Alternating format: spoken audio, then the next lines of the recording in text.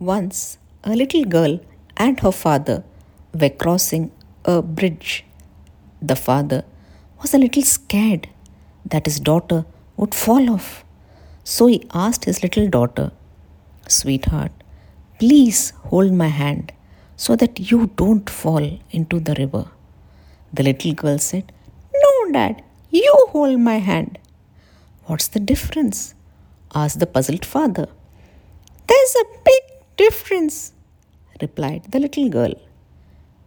"If I hold your hand and something happens to me, chances are that I may let go of your hand.